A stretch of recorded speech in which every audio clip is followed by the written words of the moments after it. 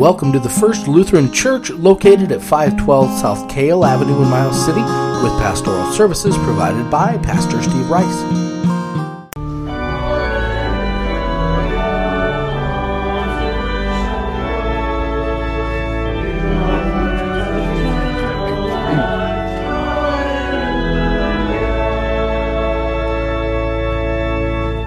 The Holy Gospel according to John, the 3rd chapter.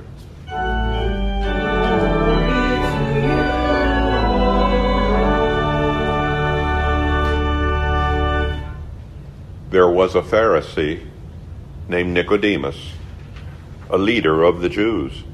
He came to Jesus by night and said to him, "Rabbi, we know that you are a teacher who has come from God. For no one can do these signs that you do apart from the presence of God." Jesus answered him, "Very truly, I tell you, no one can see the kingdom of God without being born from above." Nicodemus said to him, "How can anyone be born after having grown old? Can one enter a second time into the mother's womb and be born?" Jesus answered, "Very truly I tell you, no one can enter the kingdom of God without being born of water and spirit. What is born of the flesh is flesh, and what is born of the spirit is spirit. Do not be astonished that I said to you, you must be born from above. The wind blows where it chooses, and you hear the sound of it, but you do not know where it comes from or where it goes. So it is with everyone who is born of the Spirit." Nicodemus said to him, "How can these things be?" Jesus answered him, "Are you a teacher of Israel, and yet you do not understand these things? Very truly I tell you, we speak of what we know and testify to what we have seen, yet you do not receive our testimony. If I have told you about earthly things and you do not believe, how can you believe if I tell you about heavenly things? No one has ascended into heaven except the one who descended from heaven, the Son of Man. And just as Moses lifted up the serpent in the wilderness, so must the Son of Man be lifted up, that whoever believes in him may have eternal life. For God so loved the world that he gave his only Son, that everyone who believes in him may not perish, but may have eternal life. Indeed, God did not send the Son into the world to condemn the world, but in order that the world might be saved through him." The Gospel of the Lord.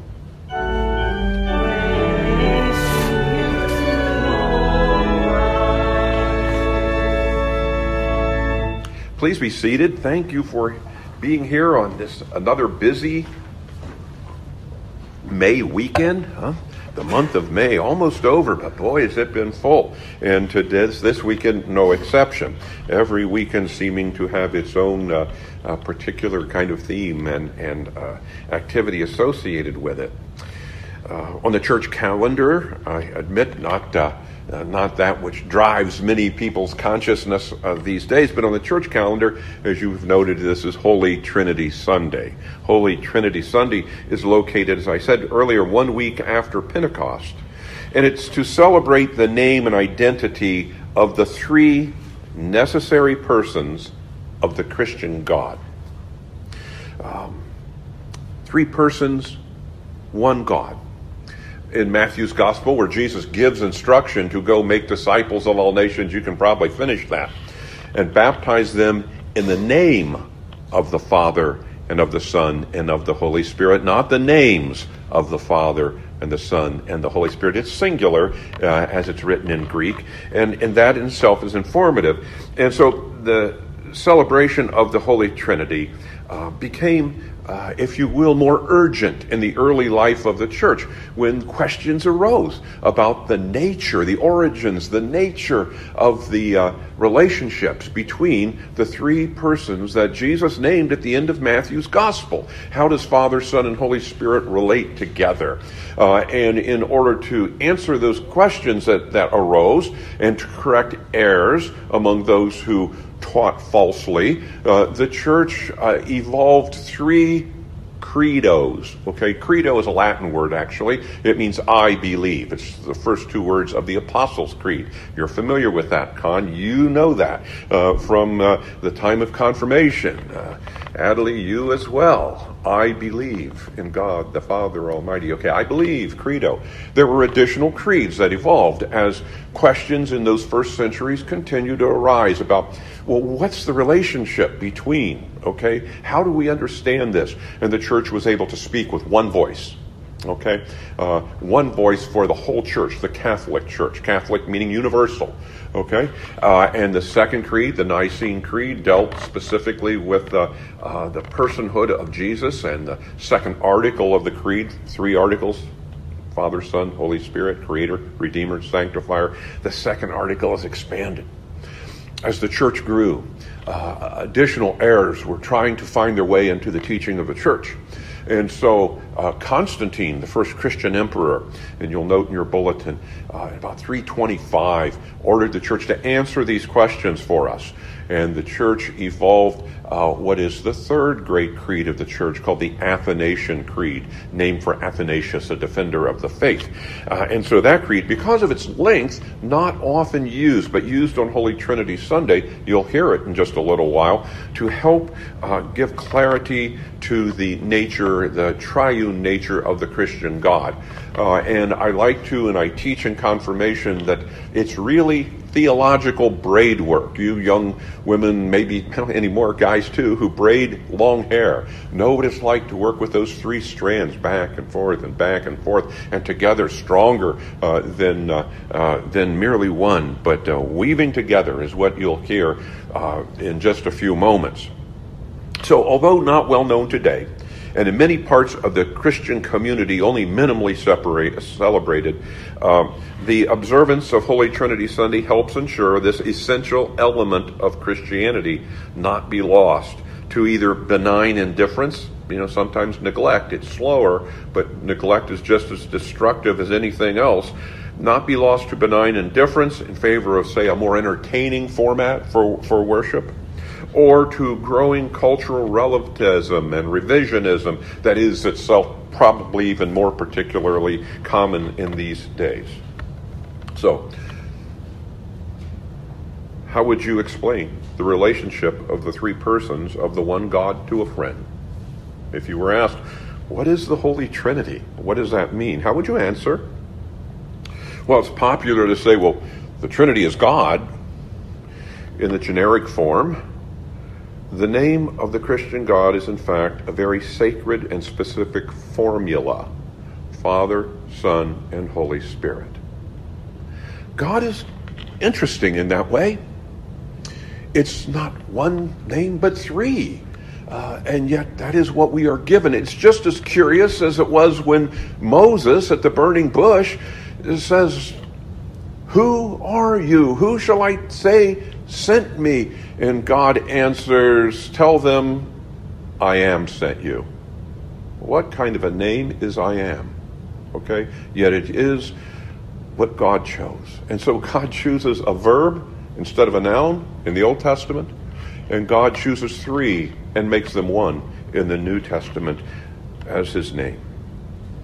While some in an increasingly confused church would render the name gender neutral, in the name of the Creator, the Redeemer, and the Sanctifier, that particular heresy would no more identify the Christian God than the title pastor does me. From thousands among thousands like me in office, but none like me in personhood. None me. Okay? Or on this Baccalaureate Sunday, to say the graduate does little to differentiate and to describe the uniqueness of the person who is Con Spielman. Thus, when the Trinitarian formula, Father, Son, and Holy Spirit, is invoked, it's not just any God being named, okay? The Trinitarian formula is in part what keeps the Church Catholic, keeps us salty. It is the name in the Church that the Church cannot change. When I was a younger pastor, so it was here so many years ago, I was visiting with a pastor, or a female, and she, as a group of pastors were meeting, you may have heard this story before. We were sitting together and talking, and she brought up the fact that earlier in that week, she had baptized a child in the name of the Creator and the Redeemer and the Sanctifier. With a bit of smugness, as I recall, in her voice, she said, knowing that I am rather traditional in many things, "So do you think the child will go to heaven?" And I said, "Yes, the child will most certainly go to heaven.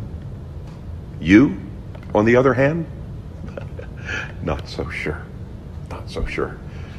For you have violated a sacred trust of your office.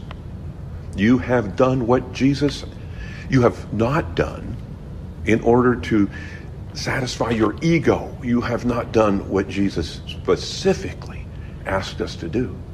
Make disciples and baptize them in the name of the Father, Son, and Holy Spirit." So it is the name that the Church cannot change. For to change God's name is to remove oneself. It doesn't take any action on my part or anyone else's part. To change that name is to remove oneself from the Church.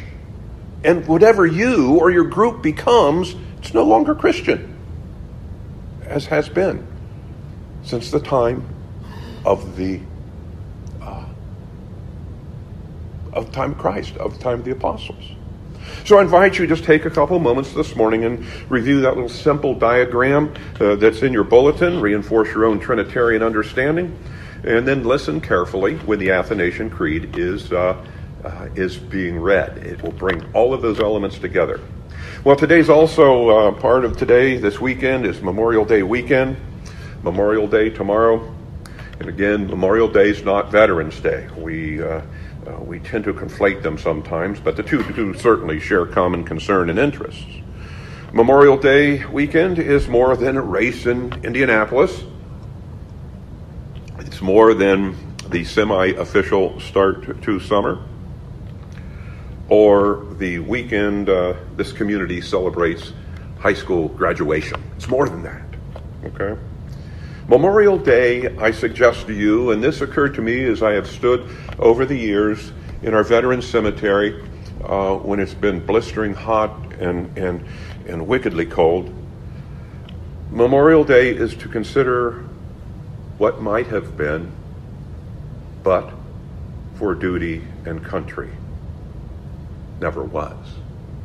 Okay? Memorial Day is to consider what might have been, but for duty and country never was. We, the living, honor the dead whose story ended under arms. When we sing the distribution songs today during Holy Communion, let your mind visit the white crosses in cemeteries both near and far, where what might have been, but never was, lies in eternal rest. Remember to sing also for those known only to God on this Memorial Day weekend. Thirdly, that's a nice number, isn't it, for 3 for Holy Trinity Sunday. Today marks the commencement ceremonies for Custer County High School. In just about an hour and a half, Con will show up to the high school, join his classmates, soon thereafter walk across the stage and receive a diploma. It's an important chapter in Con's life that receives its period at the end of that sentence that describes it. It's the end of a chapter. Tom, you too. Okay? Adley, you too. There's already been so many chapters, Con. in your life story. There's been joyful ones. Seen the pictures in the newspaper. Been sorrowful chapters too. Been there for some of those. There have been chapters that were just light and wonderfully filled with promise and possibility. And there's other chapters already written in your life story that have been dark with pain and loss. So it is, we as a congregation, we here gathered today, bless and affirm Con on his way this morning. We pray that what has now been sown will be brought to full fruition. As you know, among Con's gifts and talents, as he shared with you, he's a wrestler. And you may have noticed that he will be wrestling at the collegiate level this fall in Dickinson State. That being the case, I chose the first lesson that you heard read today with Con's collegiate wrestling career in mind. Late in the book, Genesis, Jacob, grandson of Abraham, big family, wealthy family with a lot of conflict in it. Imagine that, huh? Jacob's family, yeah. Well, Jacob found himself engaged in a mighty contest in that little bit that you heard read today. He's engaged in a mighty contest. Jacob was chosen of God, but he was far from perfect. As he will hear after his contest, you have struggled with God and with men, with human beings, and you've prevailed. Okay? So, Jacob was chosen of God, but far from perfect. Jacob also bore many conflicts and shortcomings. I say, he was very real. But it was now time for Jacob to be tested. So he sent his substantial family across the river while he stayed alone behind in the darkness, by himself, alone, ready, one-on-one. The contest was about to happen. And that night, Jacob was pitted against another wrestler, against a wrestler who proved a most worthy opponent. And in that fateful contest, Jacob's adversary was simply identified as a man. We know more than that, don't we know? It was just a man, but he was more. For that man did not prevail against this formidable grappler, even after a night-long effort. Jacob's opponent did not prevail even after he had painfully dislocated Jacob's hip. Jacob wrestled on. Growing weary from the mighty effort and struggle, it was the opponent who yielded and asked Jacob, well, let's just call this match a draw. Jacob refused. Jacob wrestled on through the pain until Jacob prevailed and received his opponent's promise of a blessing. I won't let you go until you bless me. But you see, to bless, it's necessary for the man to know against whom he had struggled.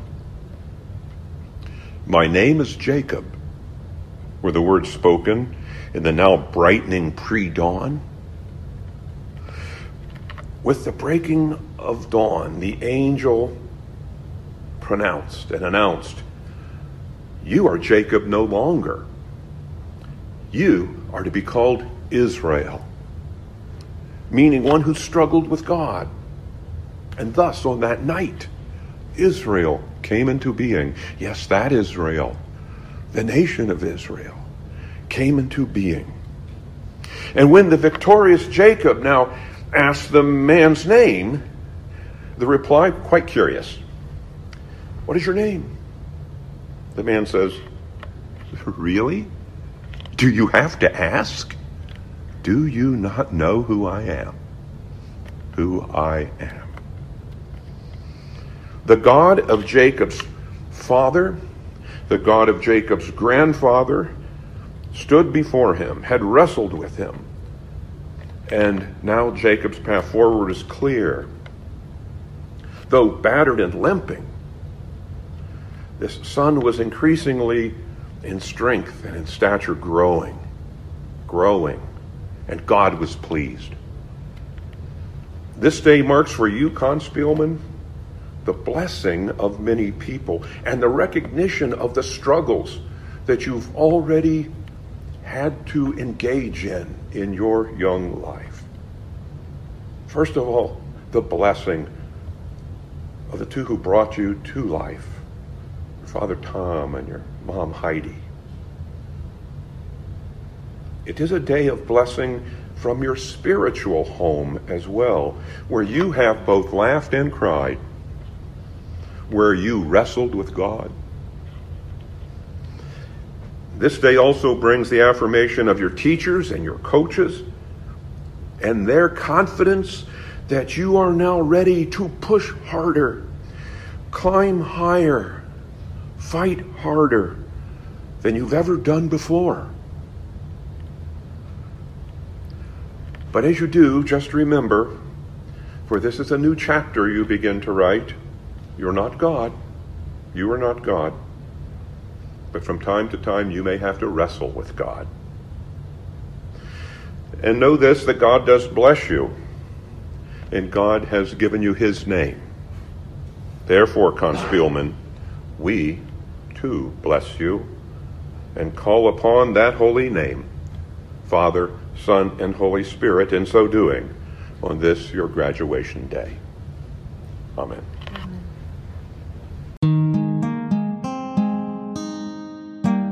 We hope you've enjoyed this production of the First Lutheran Church. We welcome you to visit us in person at 512 Kale Avenue. You can also find us on Facebook at First Lutheran Church, Miles City, Montana, and email us at flc@midrivers.com.